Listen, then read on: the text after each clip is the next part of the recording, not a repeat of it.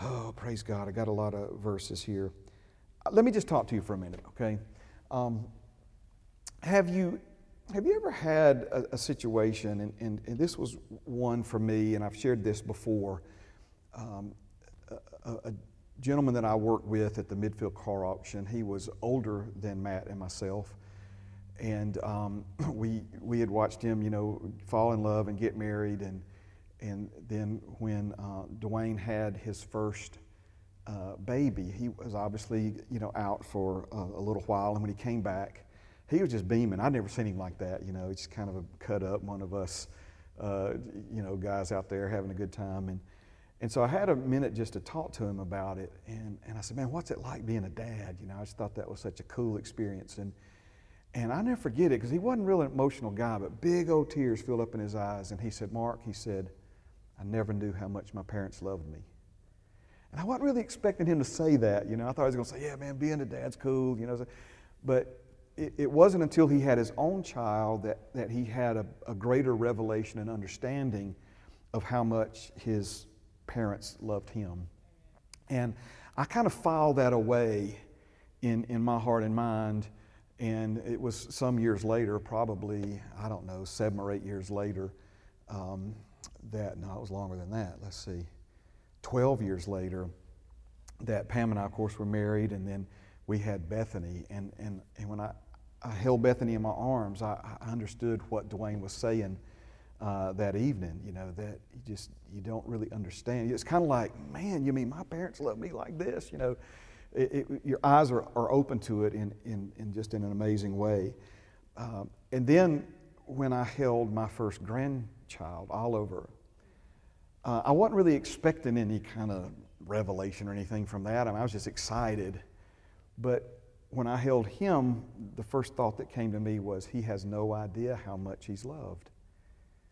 Because he came into this world loved. Amen. I'm telling you, he came into this world loved.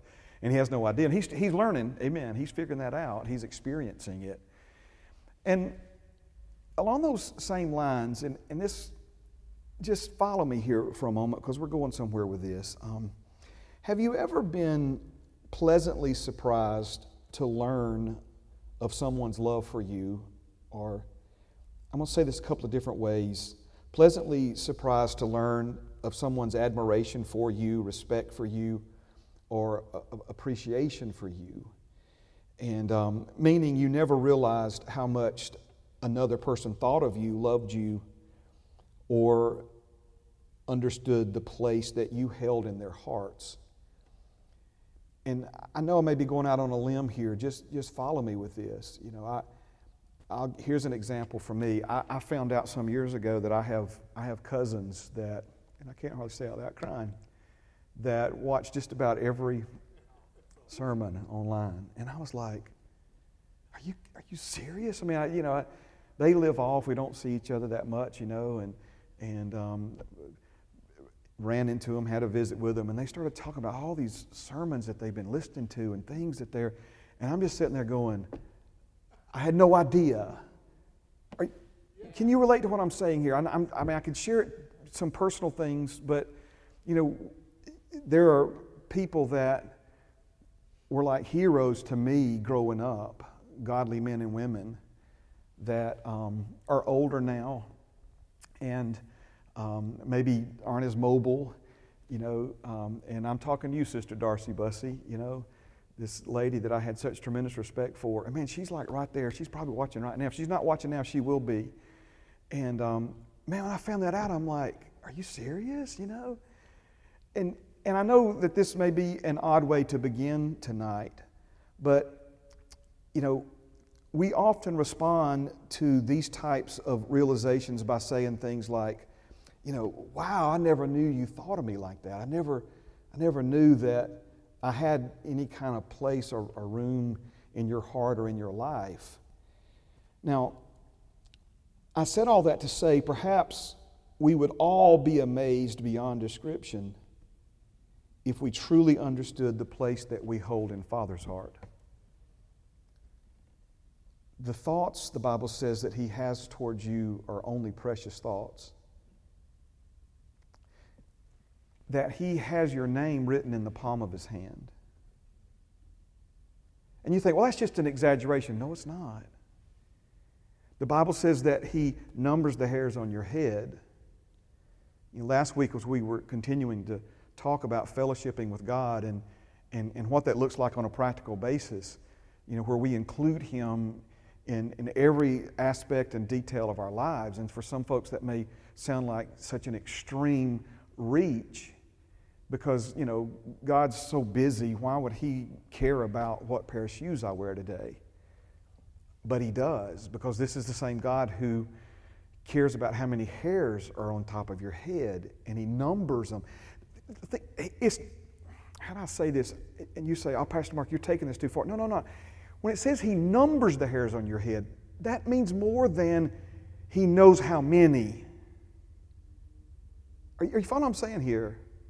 Like if I was to reach up and pluck one out, God would say like, oh, well, there went 9,847. That's what it means to number something. Are you following what I'm saying? If you number something, then each one of those things has a specific number to you. That red one over there, oh, that's number 7. Well, what about the blue one over there? Oh, that's number 14. See, that's what it means to number something. So it's not just that He knows how many, each individual one has its own number. This is, again, the place that you have in His heart. I think we would all be absolutely dumbfounded by His longing for us. See, the world will tell you He doesn't even exist, and religion will tell you that He's mad at you, or at best indifferent towards you, when just the opposite of that is true. He sings over you while you sleep. That's the desire, that's the longing that He has in our heart. And that. I hope I didn't go, too off base with what I was trying to begin with. I'm not sure all of you kind of caught, what I was trying to say there. But, when we're surprised to know that somebody respects us that we didn't even think knew us or remembered us or cared about us, and we find out that this is somebody who prays for you every day and you didn't even know that they remembered your name. I don't want to go too far because there's some confidentiality here and that sort of thing, but I think part of what had me thinking this way is as many of you know, Bethany is a high school teacher, and she recently received the most beautiful handwritten letter from one of her students. And Bethany shared some of that with us. And you read it and it just so touches your heart, to hear of just some simple things, that some kindness and stuff that you wouldn't think would be that big of a deal, to a teenager, and yet you find out later that it made all the difference in the world in her life. It was life-changing for her. And you're like, well, I didn't even think you was listening to me, honey. I'm you know what I'm saying? I'm not trying to exaggerate it, but it's like, I thought maybe you thought I was overstepping. I had no idea that it had that kind of impact. And so when we talk about the heart that our Heavenly Father has for us and the longing that He has for us, I don't think we will ever fully understand fellowship with God apart from understanding that desire in His heart for you and me. Amen. Remember, God the Father, God the Son, and God the Holy Spirit, I don't know how many zillions and zillions of years, because God is not just without end, He's without beginning. He's the uncreated one. And how long He existed just with God the Father, God the Son, and God the Holy Spirit. In other words, I don't mean this to trivialize you in any way, but He's the creator, we're the creation. He can make it without us, not that He wants to, but we can't make it without Him. But yet He longs for us. He created you because He desires you. I'm not going to get into all this tonight, but the Lord has recently carried me back to the parable of a man who had 2 sons. We often think of that as the prodigal son. And what we see, of course, remember the father in that story is representative of our Heavenly Father. And what we see is that neither one of his two sons understood him or what he desired from them. They both wanted him based on what he could do for them, what he could give to them. But neither one of them really wanted him. And all he wanted, the stuff and the inheritance, and when the older brother's griping about, I've been with you, I've done everything you've asked me to do, and you never, and he's like, just shocked at this. He's like, son, everything I have is yours. But see, neither one of these sons understood their father's desire for fellowship. It's another one of those subjects that when the Lord begins to open your eyes to the importance of it and the truth of it, it's everywhere you look in Scripture. I was praying about this some last night. I'm like, man, I'm not sure. This is one of those things that if we wanted it to be, it could go on for months and months and months. There's just a lot in the Scriptures about it, clearly stated, but then also implied, as is the case with this parable of the man who had two sons. Now, I skipped over a lot of verses tonight. How about this one? Psalm 8:4. What is man that you're mindful of him, the Son of Man that you visit him? David's asking this question. He's like, when I consider the creation and I consider the vastness of the universe that you've made and my stature, my size compared to all these, enormous things, what is it about me that interests you and that would make you want to come and visit me? When we go back to, and there's a principle in understanding the Scripture that's called the law of first mention. The law of first mention. You won't find law of first mention anywhere in the Bible. It's something that I believe the Holy Spirit has revealed to people in understanding the heart and the wisdom and the nature and the character of God. But the idea behind the law of first mention is that the first time you find something mentioned in the Bible, you need to pay very, very, very close attention because it becomes the precedent. It becomes the root, if you will, for everything else that God speaks of moving forward from that. And one of the things that we see in the Scripture that we don't have a lot of expansion, we don't have a lot of background. For example, I have no idea how long Adam and Eve were in the Garden of Eden before they sinned. We don't have that information. I believe it was a while. I believe it was some time. Now, you can disagree with that, But then also what we see, and again, there's not a lot of detail about this, but they heard God coming after they sinned. They heard Him coming, and they went and hid. Well, think about that, Matthew used to drive he still does drive a Volkswagen, but when we were growing up, he had it's called a Baja. It was a Volkswagen that was kind of cut for off-road, and it had a big silver pipe going out the back of it. You know what I'm talking about? And it was loud. And I could hear the sound of my big brother coming. I knew it was him. I could hear, a lot of times we think in terms of hearing somebody's voice before we see them, and that I know who that is. They're coming, whatever. Think about how many times Father God had to come visit them in the garden for them to know it was Him when they heard the sound of His footsteps. They're like, because there was a lot of creatures in that garden. There were a lot of things that rustled and moved and all this other stuff. But they heard Him coming, meaning what? It's another one of those, I guess you could call it a quasi-law of first mention, because we see something very important is that God came to visit them. It's the line that took Matt many months before he could sing it without crying. It's that song where they sing the line and then we repeat it. And the question is, does God intend to dwell with us again? And yes, He does. Yes, He does. Spiritually now, but it's going to require a glorified body for us to be able to hug Him one day. Can't hug Him in this flesh. Flesh can't inherit it, right? But glorified, immortal flesh can. And He fully intends to come visit you in the cool of the evening in the days ahead. He fully intends on coming to see you at the house He built for you in heaven one day to see what you think about it. I mean, this is, again, fellowship, right? This is what He desires. We don't have to wait till, obviously we got to wait till we get to heaven before we can see Him face to face. But we do not have to wait till we get to heaven to fellowship with our Heavenly Father. Isaiah 49, can a woman forget her nursing child and not have compassion on the son of her womb?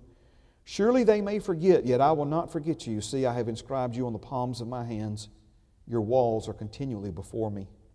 Psalm 139, 17 and 18, how precious also are your thoughts to me, O God. How great is the sum of them. If I should count them, they would be more in number than the sand. When I awake, I'm still with you. 1 Peter chapter 1, verse 12, it talks about the gospel and what Father God has done for us and the heart that He has for us. And the Bible says that it's things angels long to look into. Things that angels long to look into. Have you ever had a friend who was in love with somebody and you didn't get it? It's like, I don't see what she sees in him, or I don't see what he sees in her. Or maybe somebody that's really close to you and you kind of maybe feel a little protective of them, and you're like, man, I just don't understand her, being so... Well, it's kind of that thing with the angels. The angels are like, they scratch their heads, right?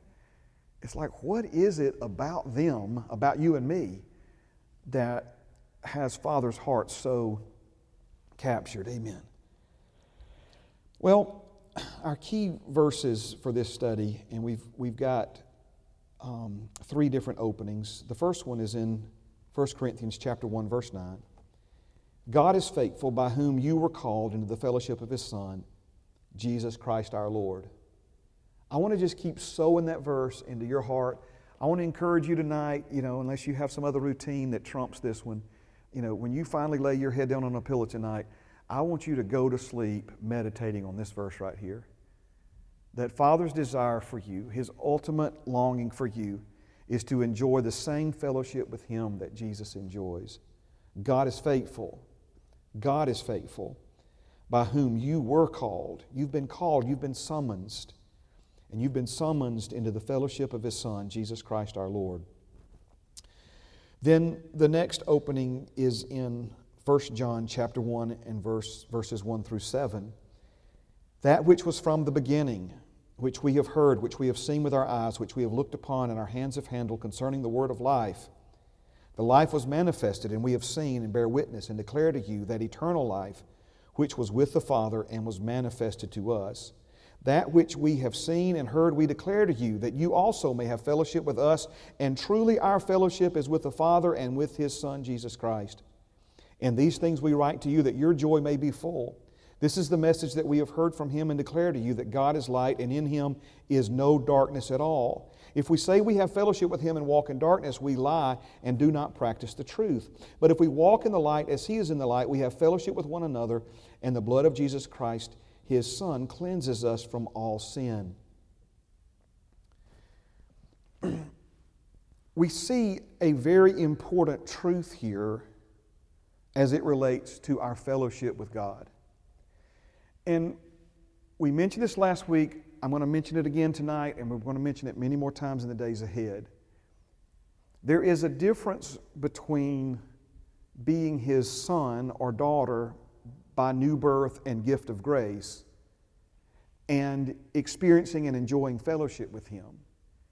See, if we choose to walk in darkness, we are separating ourselves, or when I say separating ourselves, we're hindering our ability to have fellowship with Him.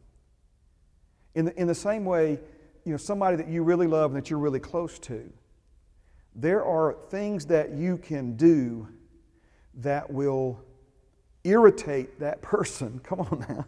There are things that you can do, let's say it this way, that will take away from or make it very difficult for them to enjoy fellowship with you. Are you still with me tonight? Amen.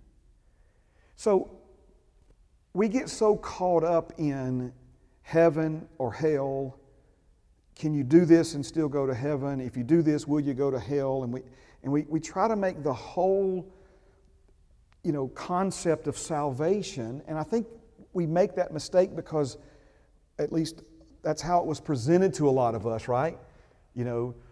Don't you want to come and get Jesus to forgive you from your sins so you won't go to hell? And so we come to Him because we do want to be saved, we do want to be forgiven, but we really don't want to go to hell. And what we see, of course, in Scripture is that your salvation is not just about getting you into heaven, but it's about getting heaven into you so God can then work through you in the earth. His will be done, His kingdom come on earth as it is in heaven. And all that we see, our propitiation, Jesus taking the blame and punishment for our wrong, our redemption, Him paying the penalty for our sin, our justification, being declared right and made right before God in the eyes of God, our reconciliation, being restored into oneness with Him, all of these aspects and elements of our salvation are a means to the end of fellowship. If we don't have any of those things, no justification, if we're not right before God in the eyes of God, if we've not been restored into oneness with God, if born of His Spirit, born of His seed, born from above, without any of those things, fellowship with God is impossible. He explains it to us in the Scripture. We were darkness, Ephesians 5:8. We weren't just in darkness. There's a difference between being darkness, and doing things that are dark. Amen.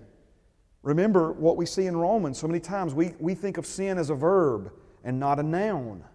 So many times when he's talking about Him taking away your sin, He's not talking about the act that you committed. He's talking about the sin that we were. We were sons of disobedience. We were the children of wrath. We were the offspring of sin.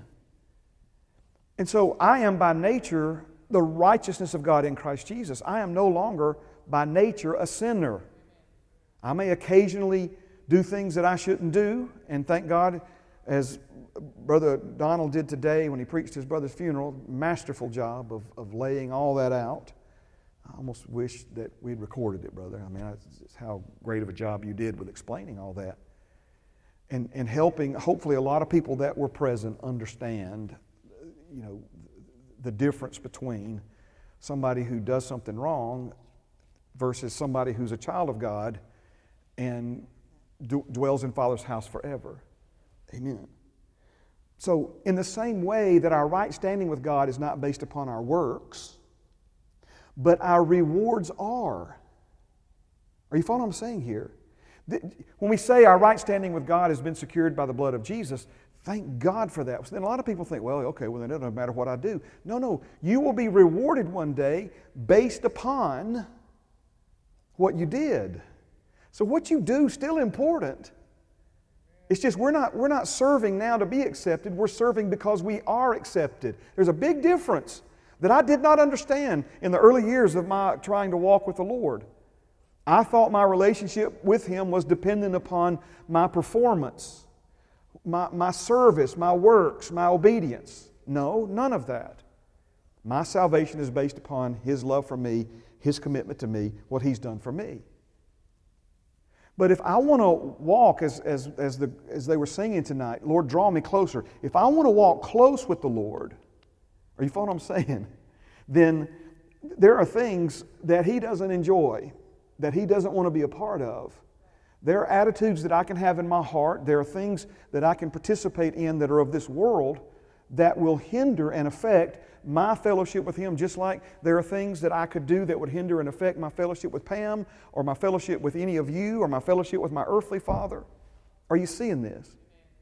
And that's what he's saying here. If we say we have fellowship with Him and walk in darkness, remember what we see in Ephesians chapter 5, verse 8. You were once darkness, but now you are light in the Lord.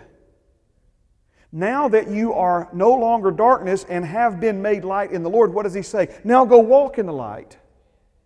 Go walk in the light. When we were darkness, didn't matter how hard we tried to do good and be good, we were still darkness.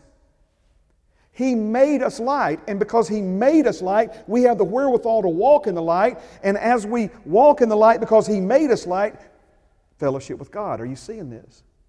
So even Him taking you from darkness, He didn't just take you out of darkness, He did do that, but you were darkness, now you're light in the Lord. Even that was necessary for us to have fellowship with Him. It's not just you being made light for light's sake. God can't fellowship with someone who is darkness. Praise God. So if we say we have fellowship with Him and walk in darkness, we lie and do not practice the truth. But if we walk in the light as He is in the light, we have fellowship with one another, and the blood of Jesus Christ, His Son, cleanses us from all sin. Wow. Thank you, Jesus. Thank you, Jesus. Now,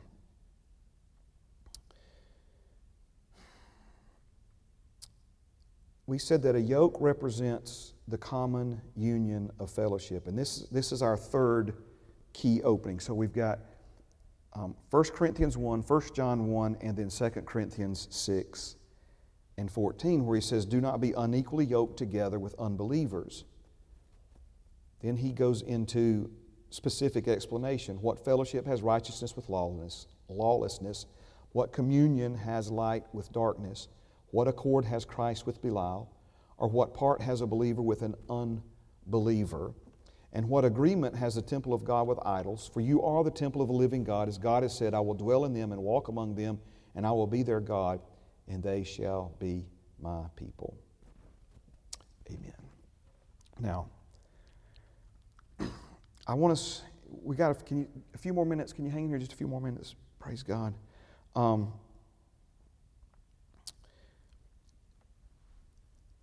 I know this is,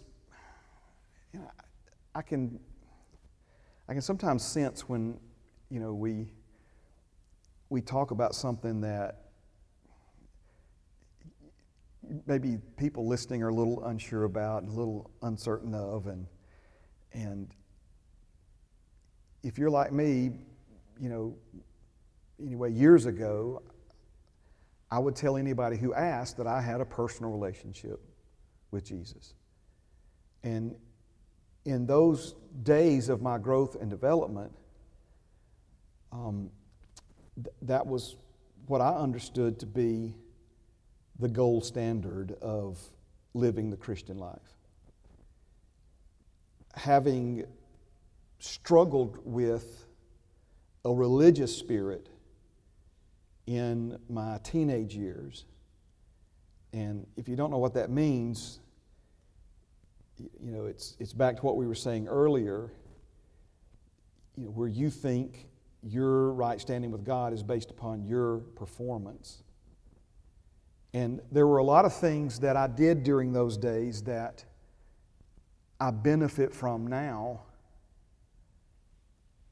But like here's one example. If I had a girlfriend, I would log how much time I spent on the phone with her to make sure that I didn't talk more to her than I spent time in prayer and the Word. And you say, well, Pastor Mark, what's wrong with that? Nothing's wrong with that if your heart's right. But if your heart's not right, then anything you can do are you following what I'm saying? In other words, it was this attitude that because I did that, I was more spiritual than everybody else. You see what I'm saying? It wasn't an act of humility like I thought it was an act of pride. Are you still with me?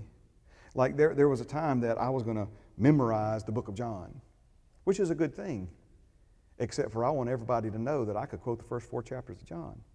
See? Are you amen? Religious spirit. Y'all quiet on me now, okay. And so this idea of a personal relationship, it sounds, on the surface, it sounds so good, but that's not what we've been called to. And what we see in the passage in 1 Corinthians 1 and 1 John 1 that we've looked at is that fellowship with God is different from relationship with God. And that the fellowship is not personal, but it's mutual. And a mindset of personal relationship is holding the body of Christ back from what God truly desires to have with us, okay? And that in and of itself is bad enough. But we are also seeing in Scripture that there are certain things that can only be accomplished in our lives through fellowship with God. You can only grow so far in the things of God without without mutual fellowship with Him. Are you following what I'm saying here? There are things that you will never know, that you will never understand, that your eyes will never be open to, that you will never experience, that you'll never get past, apart from hanging out with Him. I mentioned it, I think, last week or week before last. Joel has been speaking to our young adults on Monday night about their inner circle, about the people that are closest to them. And, you know, the Bible has a lot to say about that. A lot to say about that. And who you choose to spend your time with and who you choose to be, you know, that group of people is going to have a lot to do with where you wind up in life even. And I'm not here to try to reshare everything he's been sharing. But it's a fellowship principle, Joel. I mean, it's exactly what it is. The Bible says that if you want to be wise, hang out with wise people, right? But if you want to be a fool, hang around fools. And you know, it's like, well, you know, it's because that sort of stuff rubs off on you. Exactly. Right? Evil communication, which basically means hanging around with bad people, the Bible says corrupts good morals. It's because the people you fellowship with, right, you become like. Again, we say it by rubbing off on. They rub off on you. Those people are rubbing off on you. Especially when we're younger, but it's not even just when we're younger. You know, we pick up little sayings. People that we hang around say certain things, certain ways, and certain mannerisms, and all these things. Well, if fellowshipping with other people can affect us like that, how much more our fellowshipping with our Heavenly Father? So, I'm not going to go back through all those things, but as it relates to fellowship, let Father set the terms. Do you understand what I mean by that? Let Him call the shots. He has not invited you into any kind of relationship with Him that you choose. And I think a lot of people make that mistake. And they have this wrong idea. It's one of the reasons why the devil wants you to have feelings of condemnation and worthlessness, unworthy, all these other things, because those things are counterproductive to fellowship with God. When we have an issue with another person, when we've done something to wrong another person or there's some problem, the Scriptures are very clear about it. We need to go to that person and make it right. But there's a tendency to avoid that person, right? When there's some type of friction or some type of disagreement or some type of bad feelings, then that in and of itself becomes a wedge, if we allow it to push us away from that person rather than to get it right and fellowship with Him. I know some people who understand, and this, I'll finish here.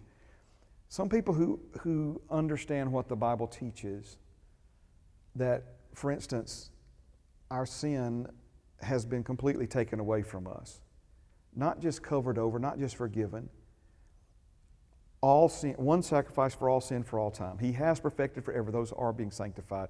He no longer keeps a record, no longer keeps an account of our sin. He has made, I mean, we can just go on and on and on, things that we've talked about around here for years. And so the question then becomes, okay, well then what about 1 John chapter 1, verse 9, where the Bible says that if we commit sin, we need to confess it to God because He's faithful and just to forgive us of our sins and to cleanse us of all unrighteousness. Right? What if we were to look at that verse not from the perspective of heaven or hell, but from the perspective of fellowship? There's a big difference there, right? It's like, well, you know, if you commit a sin and I don't know, they used to try to scare us in Sunday school when we were younger, you know, it's like, you know, you're speeding and you have a wreck and you die, you're going to hell because you were breaking the laws of men, and if you break the laws of men, you've sinned against God. If you sin against God and you die, you know, all this stuff. And I was like, okay, I'll drive the speed limit, you know, back off or whatever. You know. And because, you know, if you're dead, you can't confess the sin. See, again, that's a broken, it's trying to look at everything from the perspective of heaven or hell. What if instead, you know, if I do something to wrong Pam, that doesn't mean we're divorced. But if I ask her to forgive me, or you understand what I'm saying? The forgiveness is not about the covenant, it's about the fellowship that the covenant creates. Are y'all seeing this? Oh, I want you to see this so much. Man, you say, well, why would God lavish all this grace upon me? Because He wants fellowship with you. Why would He take my sin away from me? If what you're telling me is true, it's not what I'm telling you, it's what the Word of God is telling you. If He no longer keeps a record of my sin, why would God do such a thing like that? Because He never wanted your sin to separate you from Him ever again. Reconciliation is about restored oneness with God. But that just creates the opportunity. It creates the platform. It creates an open door for you to have fellowship with Him. And if we go off and cut a fool and commit a sin, you know, last thing in the world we want to do is the first thing we need to do. Stop right where we are, humble ourselves, ask Him to forgive us. Well, yeah, because you don't want that pile up, it'll send you to hell. No, it'll hinder your fellowship. It'll hinder your fellowship. All right, stand with me tonight. Praise God. Thank you, Jesus. Thank you, Jesus. Thank you, Jesus. Thank you, Jesus. Amen. Amen. Amen. Amen. Thank you, Father. Thank you, Father. I don't know how many of you read C.S. Lewis. To be honest with you, I would rather listen to C.S. Lewis book, audio book, than read. And that's just my personal taste, okay? But his autobiography is called Surprised by Joy. I don't know if you've ever listened to that. It's basically his life story. And again, atheist, no God, you know, of course, born again and became one of the great theologians of the 20th century. But that was the thing for him. What surprised him about God was the joy that God brought into his life. It snuck up on him. Amen. Amen. And to understand, see what's David saying? What about little old me that interests you? See, we got to lose that. Amen.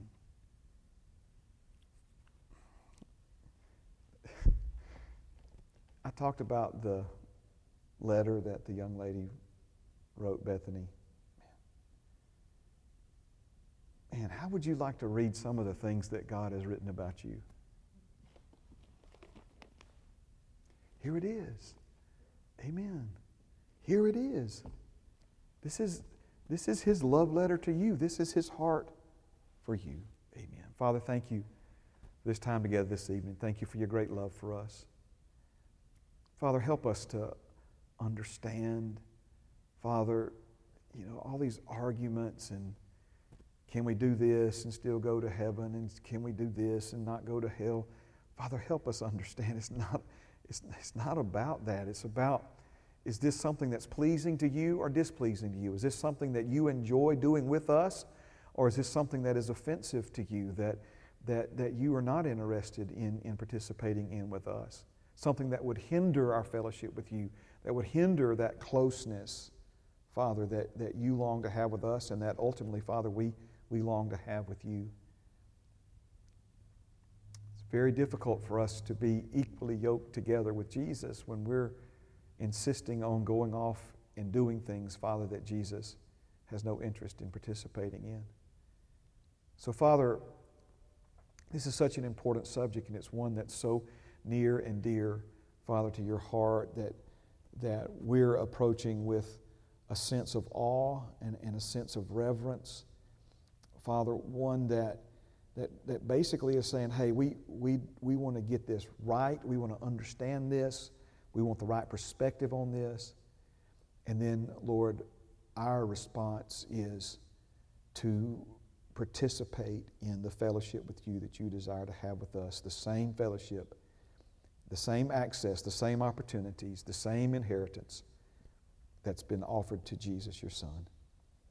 Father, thank you again for your love for us. Thank you, Father, for the rest of the week ahead. Lord, may we shine before men as they see our good works and glorify you in heaven. In Jesus' name, amen. Thank you for being here tonight. Thank you for good things. If you're watching online, the camera angle's a little different. We had a camera issue. We had to set one up in the aisle here, but hopefully all that came through well. You have a great rest of your week. I'll see you Sunday, if not before.